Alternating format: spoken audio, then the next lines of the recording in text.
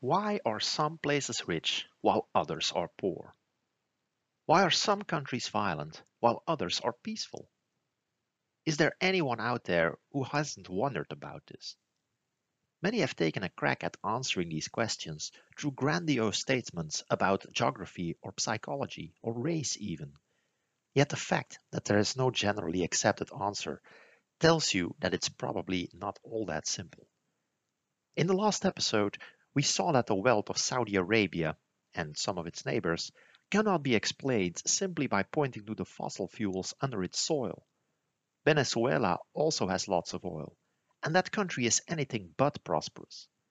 And after all, Arabian oil had been in the ground for millennia, not doing the Arabians any good. It largely comes down to history in all its complexity: politics, economics, technology, perhaps most of all, coincidence. Today's story offers another illustration of this. Take a look at Arabia today. While statelets like Qatar and Dubai are among the richest and safest places on earth, Yemen is one of the worst off, extremely violent and constantly on the brink of starvation. Needless to say that this has nothing to do with the nature of the inhabitants. Only less than a century ago, Abu Dhabi was a fishing village, while Aden in Yemen was by far the richest city in Arabia. How did this change of fortune come about? It's a complex story, and local actors are not even the main characters in it. The outcome, I think, was mainly determined by the interplay of several global developments: the twilight of colonialism, the subsequent will of Arabs to unite, the fight for supremacy among their leaders, the Cold War, and the discovery of oil. So we're gonna have to take a look at the larger picture first. Let's get going. Until about the first half of the 20th century, European powers had been carving up the rest of the world like a cake. Arabia was one of the few places that were largely left alone, for the simple reason that no one suspected that they would find anything of value there anyway.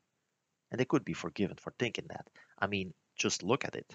Nothing but rocks and sand, hot enough to bake an egg on it. What were they supposed to do there? Put up a solar farm? There was just one reason why the British in particular bothered to pay attention to Arabia at all, and that was that they sought to protect the route to their Indian colony. They needed to protect their ships from attacks, and they did this mainly by striking deals with the sheikhs who controlled the coastline. There was just one exception to this light-handed approach: the city of Aden in the south of Yemen, which had an exquisite natural harbor. The British captured it for themselves, then turned it into one of the busiest ports in the entire world.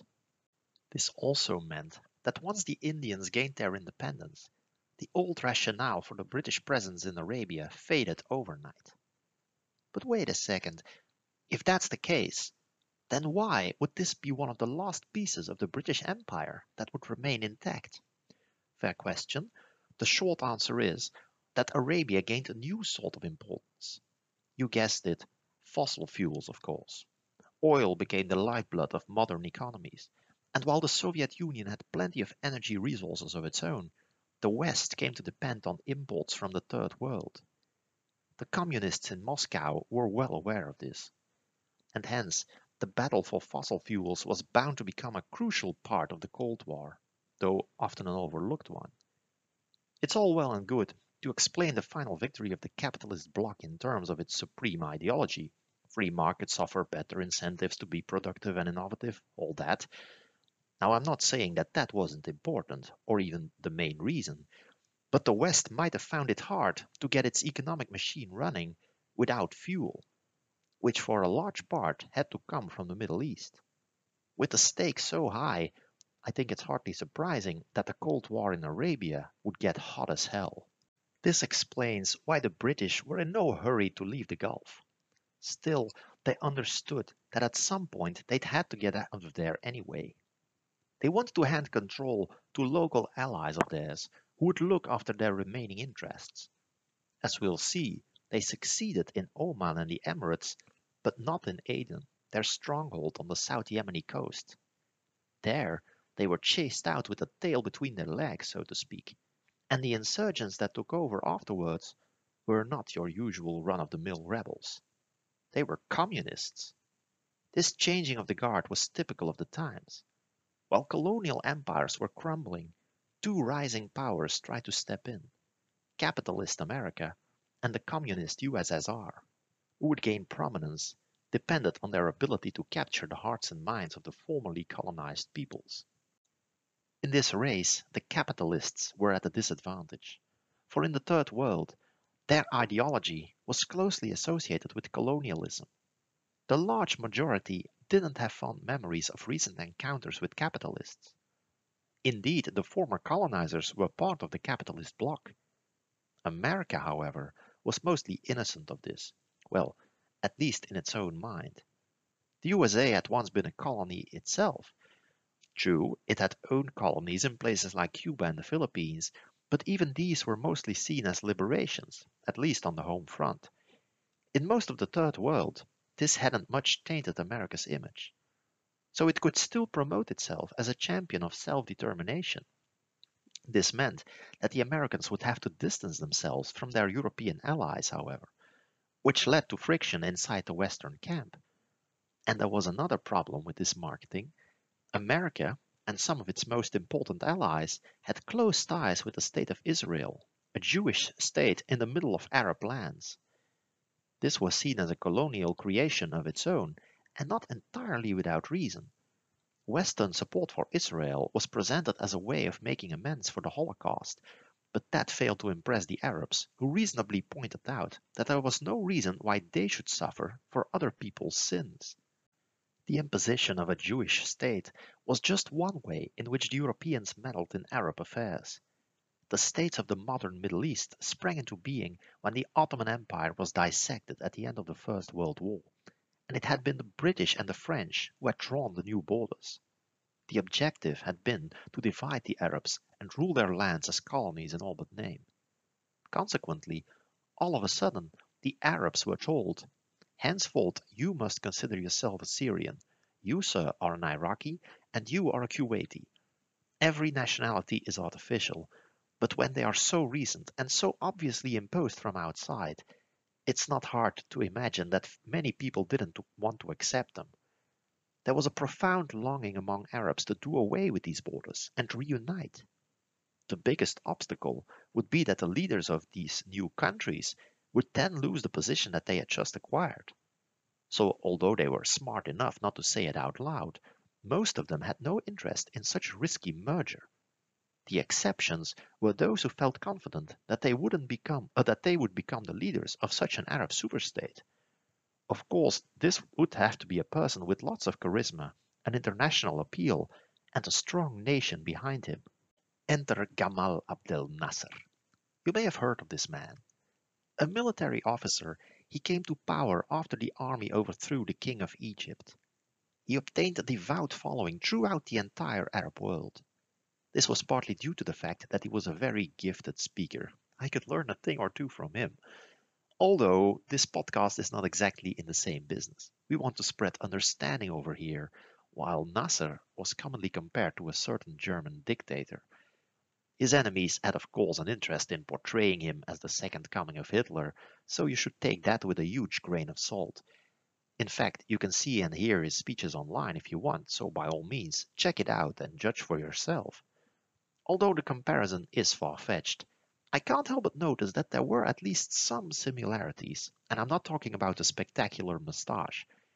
Just like in the Germany of the interwar years, Arab economies were in tatters, and the mood was resentful.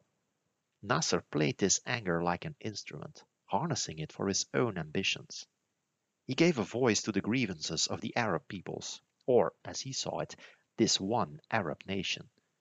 The anger was then directed at Israel, Arab rivals, and above all, the remaining imperialist strongholds in the Arab world.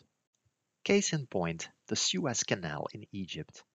Give or take 200 kilometers long, this is the only way for ships to pass directly between the Mediterranean and the Red Sea, or between Europe and Asia. You can avoid it, sure, just go all the way around Africa. See you in a few months. Good luck staying competitive that way, Mr. Trader. And when you have to get troops from A to B, Oftentimes, this lost time means the difference between victory and defeat. Just ask the Russians. When the Japanese attacked their eastern flank in 1904, it took their Baltic fleet months to arrive on the scene. In war, you rarely have that sort of time. So ever since the Suez Canal was finished in 1869, it's been paramount to both world trade and global politics. Whoever controlled it had one hell of an advantage. But playing that card was dangerous, not totally unlike the oil weapon that we discussed in the previous episode. After all, the strategic interests of all major players were at stake here, and they could easily find reasons to intervene. The crisis that would unfold over this crucial waterway, known as the Suez Crisis, looks in many ways like a preview of the oil crisis, and in a way it really was one too. For the most important commodity that flowed through the canal at this time was petrol for the European market, and the Egyptian government was determined to become its goalkeeper. Its gatekeeper, sorry. Even before Nasser took power in Egypt, tensions were already running high. The population was furious at the British, not only for their support for Israel, but even more so because they showed no inclination of leaving Egyptian soil. The locals linked their economic troubles to this fact. The Suez Canal might provide the income that they needed to industrialize. Under pressure from the population, the government of Egypt, then still a kingdom, became more aggressive too. It wanted to show the British the door, but they refused to walk out. There were lots of British troops in place to protect the canal. The failure to dislodge them became an excuse to overthrow the monarchy, which would bring Nasser to power. At first, Britain and the new government in Cairo tried to lower tensions, pressured by the USA. Washington opposed any further imperialist intervention from Britain. Instead, it wanted a strong and stable Egypt, which would be able and willing to keep communism at bay. This strengthened Nasser's hand. Britain agreed to pull back its troops in return for some guarantees. But once that happened, the situation changed drastically. Nasser had no intention of becoming a lapdog for the Americans, though. He didn't have the temperament for that. Instead, he intended to play the great powers off against each other. He demanded that the Americans make him the leader of the Arab world and supply him with lots of their modern weapons. But he refused to guarantee that he would not use these against Israel. He must have reckoned that mending fences with the Israelis would gravely damage his standing in the Arab world. But the effect was that the Americans concluded that he was unreasonable and untrustworthy, so they started courting his Iraqi rival instead. They underestimated his reaction, however. He too could play at that game, and he'd show them. If the West would not give him the military gear that he wanted, he would turn to the communist bloc, who were all too willing to sell. The Americans and the British wanted to teach Nasser a lesson, and they withheld further aid for the building of the Aswan Dam on the Nile River. This project was key to the economic development that Egypt craved so much. Again, the mercurial Nasser reacted in a way they didn't expect. He nationalized the canal, which he could easily do now that British forces had left. To add insult to injury, he declared that he would use the expected profits to finance the building of the Aswan Dam himself. This rash move provoked an equally brutal reaction on the part of the British, the French, and the Israelis. They would start a joint offensive to wrest control of the canal from Egypt. In a military sense, their operation was a great success, but they underestimated the international reaction. Public opinion in many places was now strongly opposed to this neo-colonial aggression, and the USSR publicly threatened to intervene on behalf of Egypt. This raised the specter of World War III, and the Americans wanted to avoid that at all costs. They mobilized the General Assembly of the United Nations to force the invaders out, and the Saudis applied an oil embargo, this time with American support. Quite an ironic precedent, you might say. Britain, France, and Israel backed down, humiliated in the eyes of the world, in no small measure by their big friend America. This of course led to lots of friction in the Western alliance. It's at this point, apparently, that France decided it needed to have nuclear weapons itself, and it even contemplated leaving NATO. Imagine what consequences that would have had. It wasn't the only problematic outcome for the Americans. The Soviet leader, Nikita Khrushchev, learned that this nuclear bluff had worked perfectly. It's probably no coincidence that just a few years later he would find himself in a Mexican standoff with Kennedy during the Cuban Missile Crisis. Here is yet another example of how occurrences in the so-called periphery can decide the fate of the entire world, in this case, bringing it close to a nuclear apocalypse. So the Americans would come to regret their actions in the Suez Crisis. Also, because it didn't yield the expected results in the Arab world. They had feared that, had they stood by their usual allies, the communists could henceforth portray them as a new imperialist power. But the Soviets would stand to profit from this episode anyway. The humiliated aggressors had been capitalist countries and allies of the USA. Khrushchev, on the other hand, was now seen as having protected the Arab cause forcefully, and the Egyptian leader made it clear how much he appreciated this. He would grow closer to the Soviet bloc in the coming years, and his policy became more socialist too. No longer did the Russians assume that the Middle East was out of bounds for them, and they would soon get a real foothold there. Like Khrushchev, Nasser had learned from the Suez Crisis that brinkmanship paid off. He was now seen as a hero throughout the Arab world. Worse, he knew that, and he didn't want to let the momentum pass him by.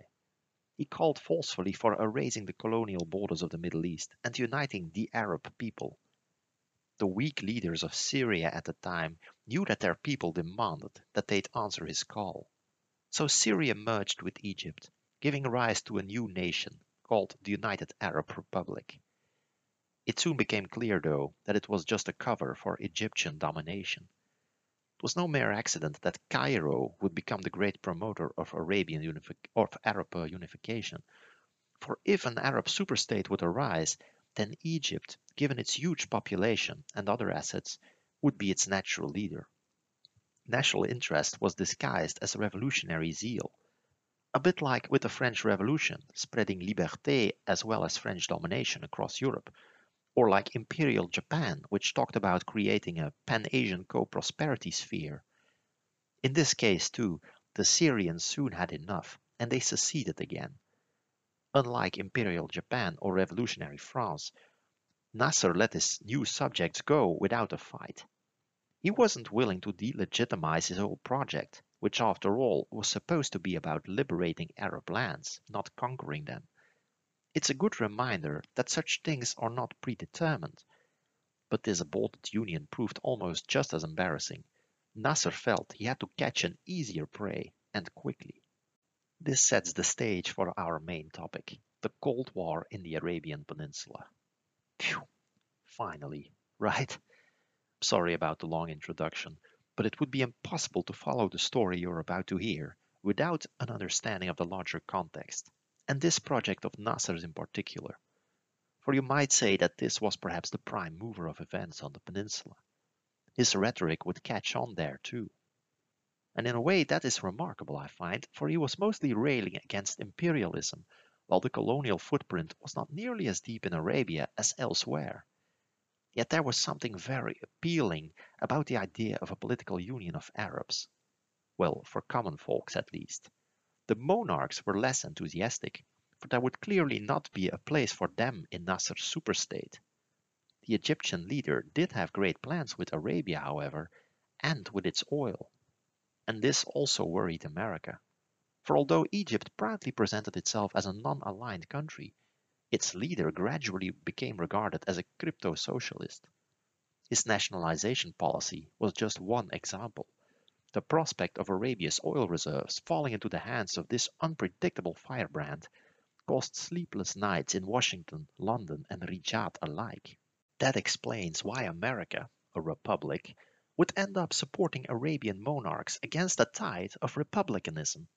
And just like Iran and Saudi Arabia are now fighting it out in Yemen, that also was the arena for the upcoming showdown between Egypt and the Saudis. And for similar reasons too. Both Nasser and the Ayatollahs considered it a backdoor to Saudi Arabia. There was nothing of direct value for either of them in Yemen itself. It was a means to an end. South Yemen was susceptible to Nasser's anti-imperialism, Because it harbored the only part of Arabia under open and direct colonial possession, namely Aden.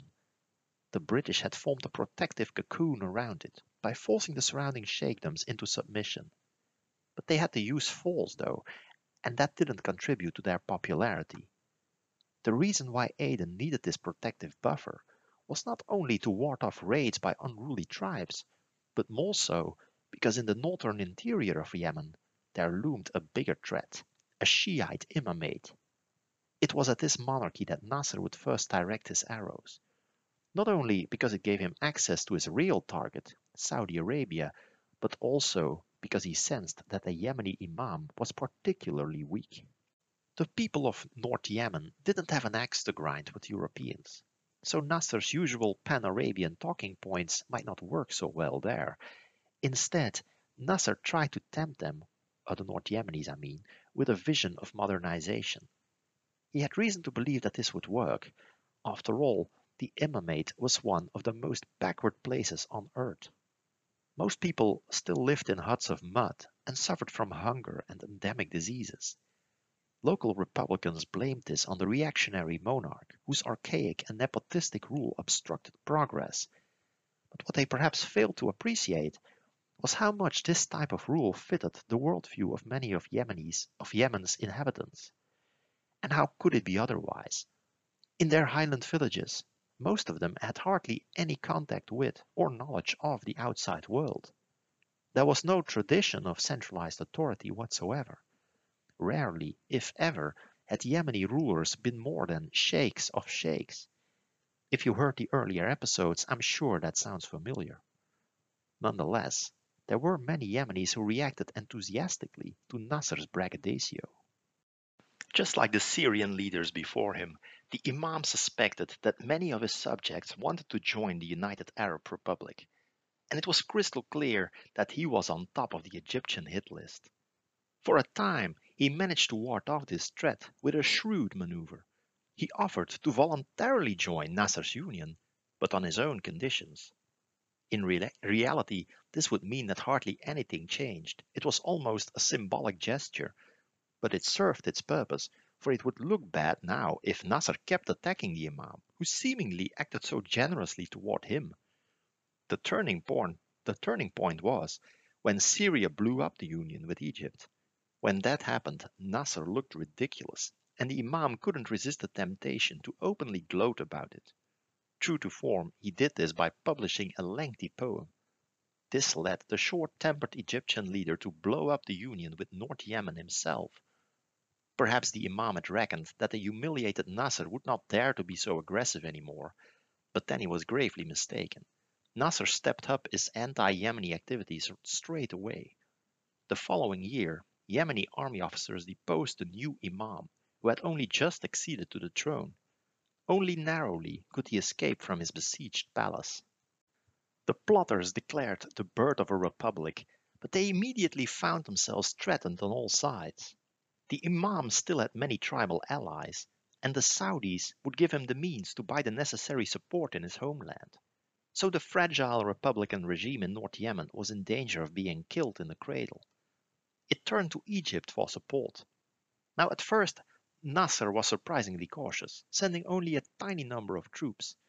But they were placed under local command, and that would turn out to be a blunder, for it offered the Yemenis a perfect opportunity to suck the Egyptians deeper into their conflict.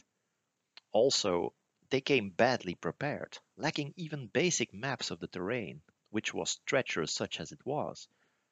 As soon as they were openly involved, it became impossible to disengage without losing face. And so soon after the humiliating loss of Syria, that would destroy what was left of Nasser's image. Consequently, he ended up sending tens of thousands of Egyptians to support the Yemeni Republicans. This sudden belligerence is rather puzzling, given that soft power had served him so well in the past. Probably he was still frustrated that Syria had got away so easily, but apart from personal pride, there was no political rationale for this war.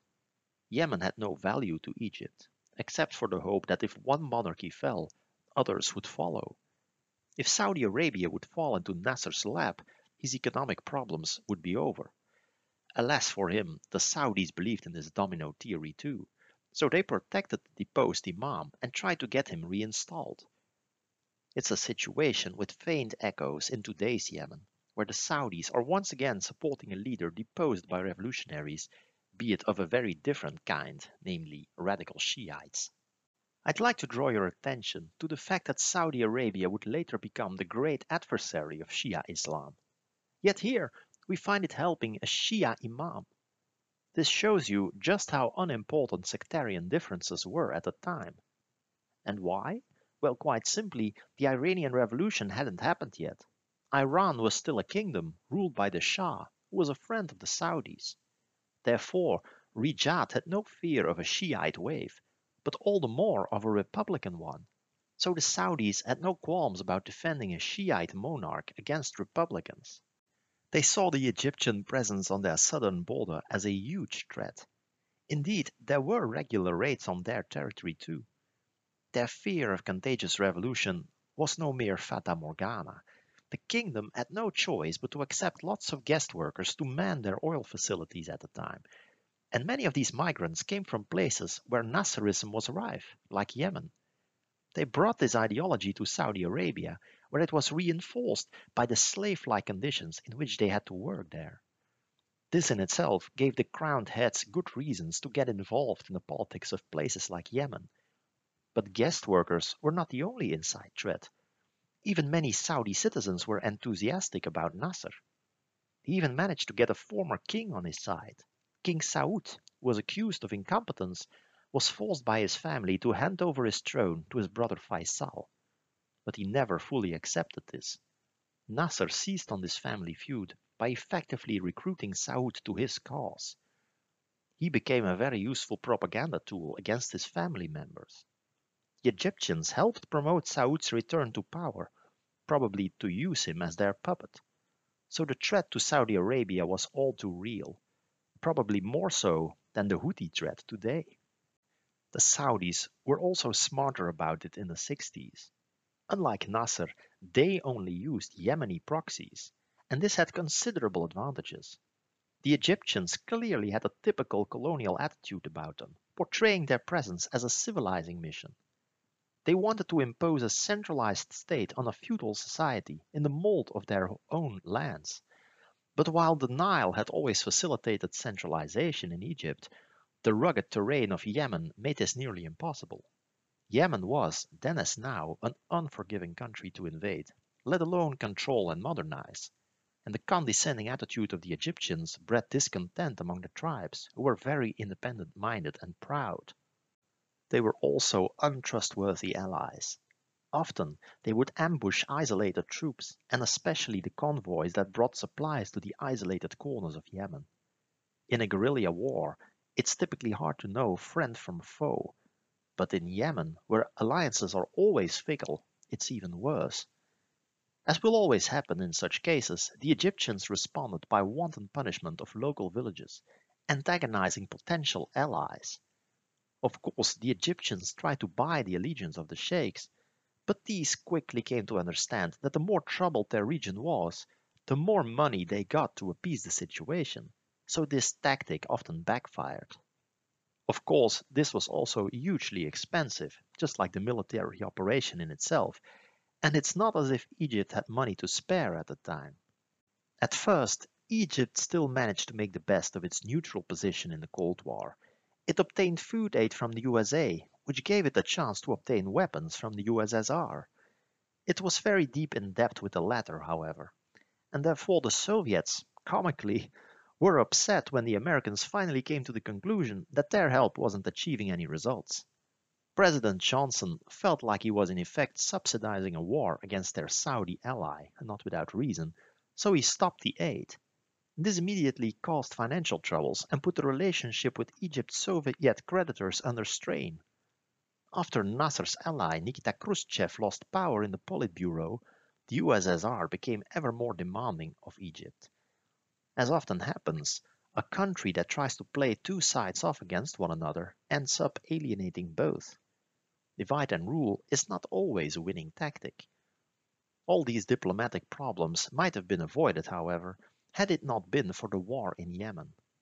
This was the major bone of contention with America, and it took away much needed resources that Egypt could have used to stimulate its own economy or do something about the millstone of Soviet debt around its neck. Tensions between Cairo and Moscow would also have grave consequences in that other Yemeni theater of war, South Yemen. Around the time when the Imam was deposed in the north, the British had forced Aden to merge with the surrounding tribes that had made up its buffer zone. Now, this was a shotgun wedding, really. The union was extremely unpopular with both parties from the start. The city dwellers of Aden looked down on what they regarded as backward troublemakers, while the clansmen, for their part, had no love for what was in their eyes a decadent and alien city culture. This unhappy union was not the only reason why South Yemen was brimming with unrest. This was the place in Arabia that most clearly carried the British footprint, so Nasser's speeches were well received over there. Soon enough, the British faced assassination attempts. Not unlike the Egyptians in the north, they reacted brutally. In fact, you can go on YouTube right now and check out the adventures of an officer with the telling nickname Mad Mitch.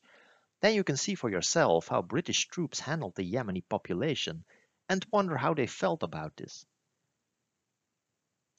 Small aside here, it's only after you've seen your countrymen in a very recent past brutalizing civilians that you can start to understand the anger that the memory of empire still invokes in much of the world. But just like Europeans are not intrinsically better than other people, neither are they worse.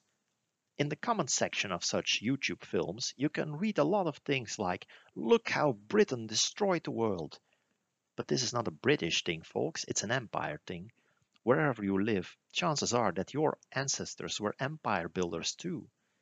Even my own midget of a country, Belgium, had a huge colony in the Congo not that long ago. Wherever you live, it would be a mistake to think that your people are somehow morally superior, that they would never find themselves in such a position. In fact, the Egyptian experience in Yemen is a perfect illustration of this point. The Egyptians were Muslims, like the Yemenis, and they spoke Arabic, again, more or less like the locals. They themselves had first-hand experience of being colonized, and they did their best to win hearts and minds by building schools and hospitals and water wells. That was not a problem either. And yet, even they soon acted like occupiers all the same. If a soldier finds himself and his buddies under attack and doesn't know friend from foe, I suppose it becomes very hard to react wisely and cautiously. I can think of few counterexamples to this. None, to be honest. Is this then a lesson that history can teach us about human nature? Well, it might be possible to overcome such instinct someday, perhaps by a certain medication or other technological support, who knows? But we clearly aren't anywhere near that point yet, I think. So for now, it might be wise to take this into account whenever we talk about intervention. Right, back to our storyline. Both Nasser and the Soviets tried to make use of the emergency in Aden, giving support to opposition groups. Only, these ended up fighting each other, just as fiercely as they fought the British. Local rivalries were made worse by the growing rift between the Egyptians and the Soviets. Again, we might see in this some kind of foreboding of what would happen during the Arab Spring. Then, too, the opposition would unravel as soon as President Saleh was out of power in Yemen, among other things because of conflicting outside interests, like between the Saudis and the Emiratis. Just as Yemen today is a complex patchwork of big and small struggles, so too with the civil wars during the 60s. The conflicts on the two sides of the border were closely interrelated. Nasser swore to stay in the north as long as the British held out in the south. On both sides, this evoked dreams of a united Yemen, an idea that Saleh would later build upon. The outcome of the wars, however, made the two sides of Yemen more distinct, not less, and this ensured that the union, when it finally arrived, would be a very unhappy one. The wars in Yemen during the 60s are all but forgotten today, yet they played an important role in world politics. For one thing, the struggle against Egypt brought Saudi Arabia and Britain back together after a long period of enmity. And because of his continued struggle with such American allies, Nasser fell out of favor in Washington, D.C. As I said before, all this, together with the military cost, took a heavy toll on the economy. Finally, it became ever harder to conceal the fact that the war was going badly and that it was costing many Egyptian lives. While the people ran out of food and other essentials, it became ever harder to explain to them why precious money was being wasted on some thankless place far away. Nasser understood this, but it would be hard for him to get out of Yemen without losing face. Once you have invested so heavily in a project, abandoning it without results becomes difficult. This, I suppose, is why so many wars last far beyond the point of reason. In this case, having already lost Syria, an admission of defeat in Yemen might destroy the credibility of the entire project of Arab nationalism, and the Egyptian regime itself might become endangered. Nasser, however, thought he'd found the perfect exit plan.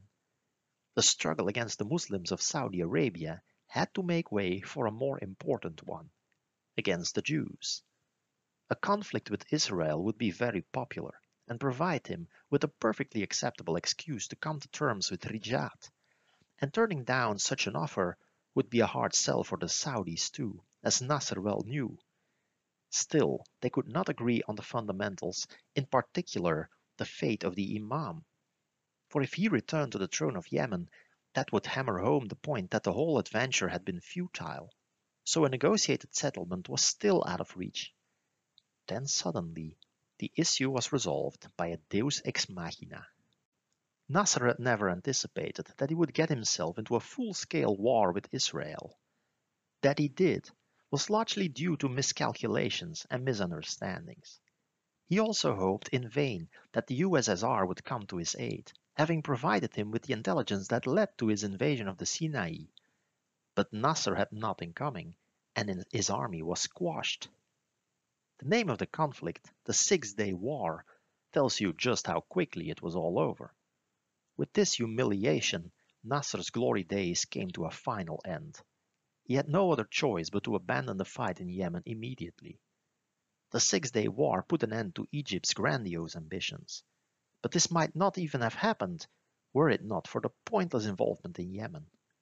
Without it, the relationship with America and the USSR might not have collapsed either. Yemen was Nasser's Vietnam. It cost him his credibility. Had he not ventured there, ironically, Egypt would have been in a better position to achieve its goals of dominating the Arab world. Nasser would have been well advised, I think, to stick to a war of words. As often happens when a country is dominated by one person, Egypt had taken on the tempestuous nature of its leader. Even before Nasser's death, however, it began to shed itself of his characteristics. Humbled, it lost its appetite for revolution. With the Republican threat no longer spreading, the bone of contention between Egypt and Saudi Arabia also disappeared, and thus a compromise became possible. Egypt would leave Arabia, the Saudis abandoned the Imam. Both saw no reason to spend their money and energy on Yemen, so it was left to its own devices. Perhaps this gives us an idea of what a future deal between Iran and Saudi Arabia might look like. It has emerged recently that something like this might be on the cards. In that case, the precedent of what happened in the 70s might warn us to lower our expectations, for North Yemen remained turbulent for many years to come. In many places, the influence of the central authorities remained feeble to non-existent, while in the capital, coup followed upon coup. When in the late 70s a young military man named Saleh became the new leader of the nation, that was symptomatic for the weakness of central authority.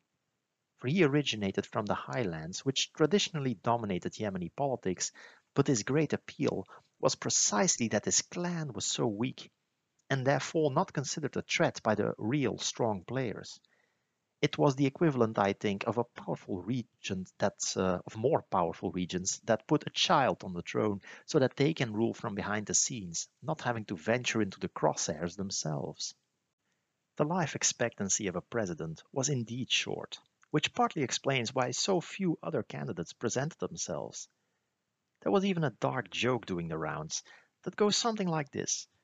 A Yemeni dictator has just been murdered, and he catches up with his predecessor in the afterlife. The two had agreed to join up for a picnic. So he says, "Hey Ahmed, I thought we'd agreed that you'd bring the marmalade." "No worries, Ibrahim. Saleh will bring the jelly, and he should be here any minute now." In other words, the Yemenis saw Saleh as a dead man walking. Little did they know he would not only remain in office for more than 30 years, he would also gain an iron grip on the north and even on the south of Yemen. On the very same day that the last Egyptian soldier left Yemen, the British handed over Aden to the rebels. This was the start of a second phase of the Arab Cold War, for a communist faction soon took control of the triumphant liberation movement. Not only did they change South Yemen into a socialist state, they also set out to export their Marxist revolution and to erase the supposedly imperialist border with northern Yemen. This fed into the already unstable situation over there. But the communist aggression was just as problematic for their eastern neighbor, Oman. Much like the Yemeni imamate, Oman was still positively medieval. The Sultan had not managed to make proper use of the oil income, which only just started to flow in, and like in Yemen, this pushed some people to revolt. Part of their anger was also directed at the British, who were still a very domineering presence in the country.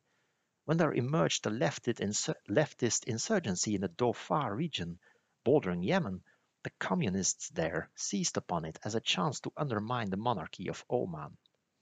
It was clearly with British approval that in 1970 the Omani Sultan was sidelined by his son Qaboos. His poor handling of the insurgency was presented as the motivation for this palace coup. The changing of the guard turned out to be a blessing for Oman. Unlike his conservative father, Qaboos used the oil revenues for modernization. He immediately outlawed slavery, a long-standing British demand. But that was just the beginning. Oman stepped out of its self-chosen isolation and became an everyman's friend. It even managed to stay out of the Iranian-Saudi feud to this day. Finally, with the economic situation improving rapidly, the Dhofar rebellion petered out. Few have questioned the dynasty since. After Qaboos died of natural causes at the end of a 50-year reign, the succession proceeded smoothly, even as the Sultan left no son. A monarchy is a throw of the dice, but sometimes you can get really lucky. Qaboos was offered a good hand, but he played it like a pro. Instead of destroying the Omani monarchy, South Yemen had inadvertently made it stronger. Likewise, the threat from the south encouraged the warring factions in North Yemen to bury the hatchet. However hard the communists tried to undermine the countries around them, they didn't manage to bring down a single one.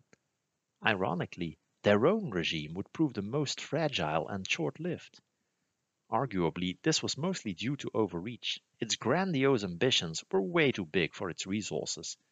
Historically, the only strategic asset of South Yemen had been the port of Aden, but its prosperity depended on the trade and investment that came with the British presence and on its position along trade routes. Now the British were gone, and while the Suez Canal was closed because of the crisis there, trade would be diverted around Africa. Afterwards, Aden, which had been the Dubai of the previous era, lost its position to the real Dubai, and to a lesser extent to the Sultan Qaboos harbor in Oman as well. Communist rule had been violent and repressive, and didn't exactly attract business. Since it lacked resources, South Yemen was very dependent on outside help, especially from the USSR, but after a while, the Soviets got annoyed with their aggressive vassal and lost interest. After the Iron Curtain came down, South Yemen's prospects became very bleak. The socialist dream would eventually collapse in a hail of bullets, leaving most of the leadership dead, and the rest so weakened they had to seek a merger with their former enemy, North Yemen. That said, the communist reign had not been a complete failure in every regard. For one thing, they were certainly more progressive than the rest of the peninsula, and in some respects even more so than any other regime in Arabian history up to that point. They boasted of a number of achievements in essential areas like education, food supply, and women's rights. Even the centralization of authority was relatively successful. No mean feat if you consider the situation before and after, and indeed, when compared to the North during the same period. These reforms, as well as the collectivization of property, weakened the tribal hierarchy in South Yemen, while it remained all important in the North. There, even the Egyptians, so bent on centralization, eventually stopped interfering in the business of the sheikhs. This contrast explains in part why the union between North and South Yemen would prove such a mismatch and such a disillusionment, especially for the Southerners. Their long cherished dream of unification came true, but it turned out to be a nightmare. Just goes to show, careful what you wish for, you just might get it, right? Except that the Southerners never would have dreamed that the tribal North would end up in the cockpit of a united Yemen. In a way, both the short unification of Yemen and its eventual failure were linked to the discovery of fossil fuels. With the income from oil, President Saleh could tighten his grip over the North, and the fact that it was found around the unstable border made it appealing for both North and South to put their differences aside. Yet this raised high hopes, and the reserves turned out to be unimpressive. Partly for this reason, Saleh didn't have the means to pacify the country like his neighbors did. The lives of ordinary people hardly changed for the better, especially in the south. Due to their disillusionment, the Union ultimately failed. There was also no outside power to help the state consolidate control, for by the time that oil was discovered, the British had long left. That wasn't the case further east, where large reserves were found decades earlier. That made quite a difference. For while the loss of Aden was unpleasant for fans of the empire, it wasn't considered as important as before. As I said, it had already lost its raison d'être as a colony. On the Gulf Coast, it would be a different story, however.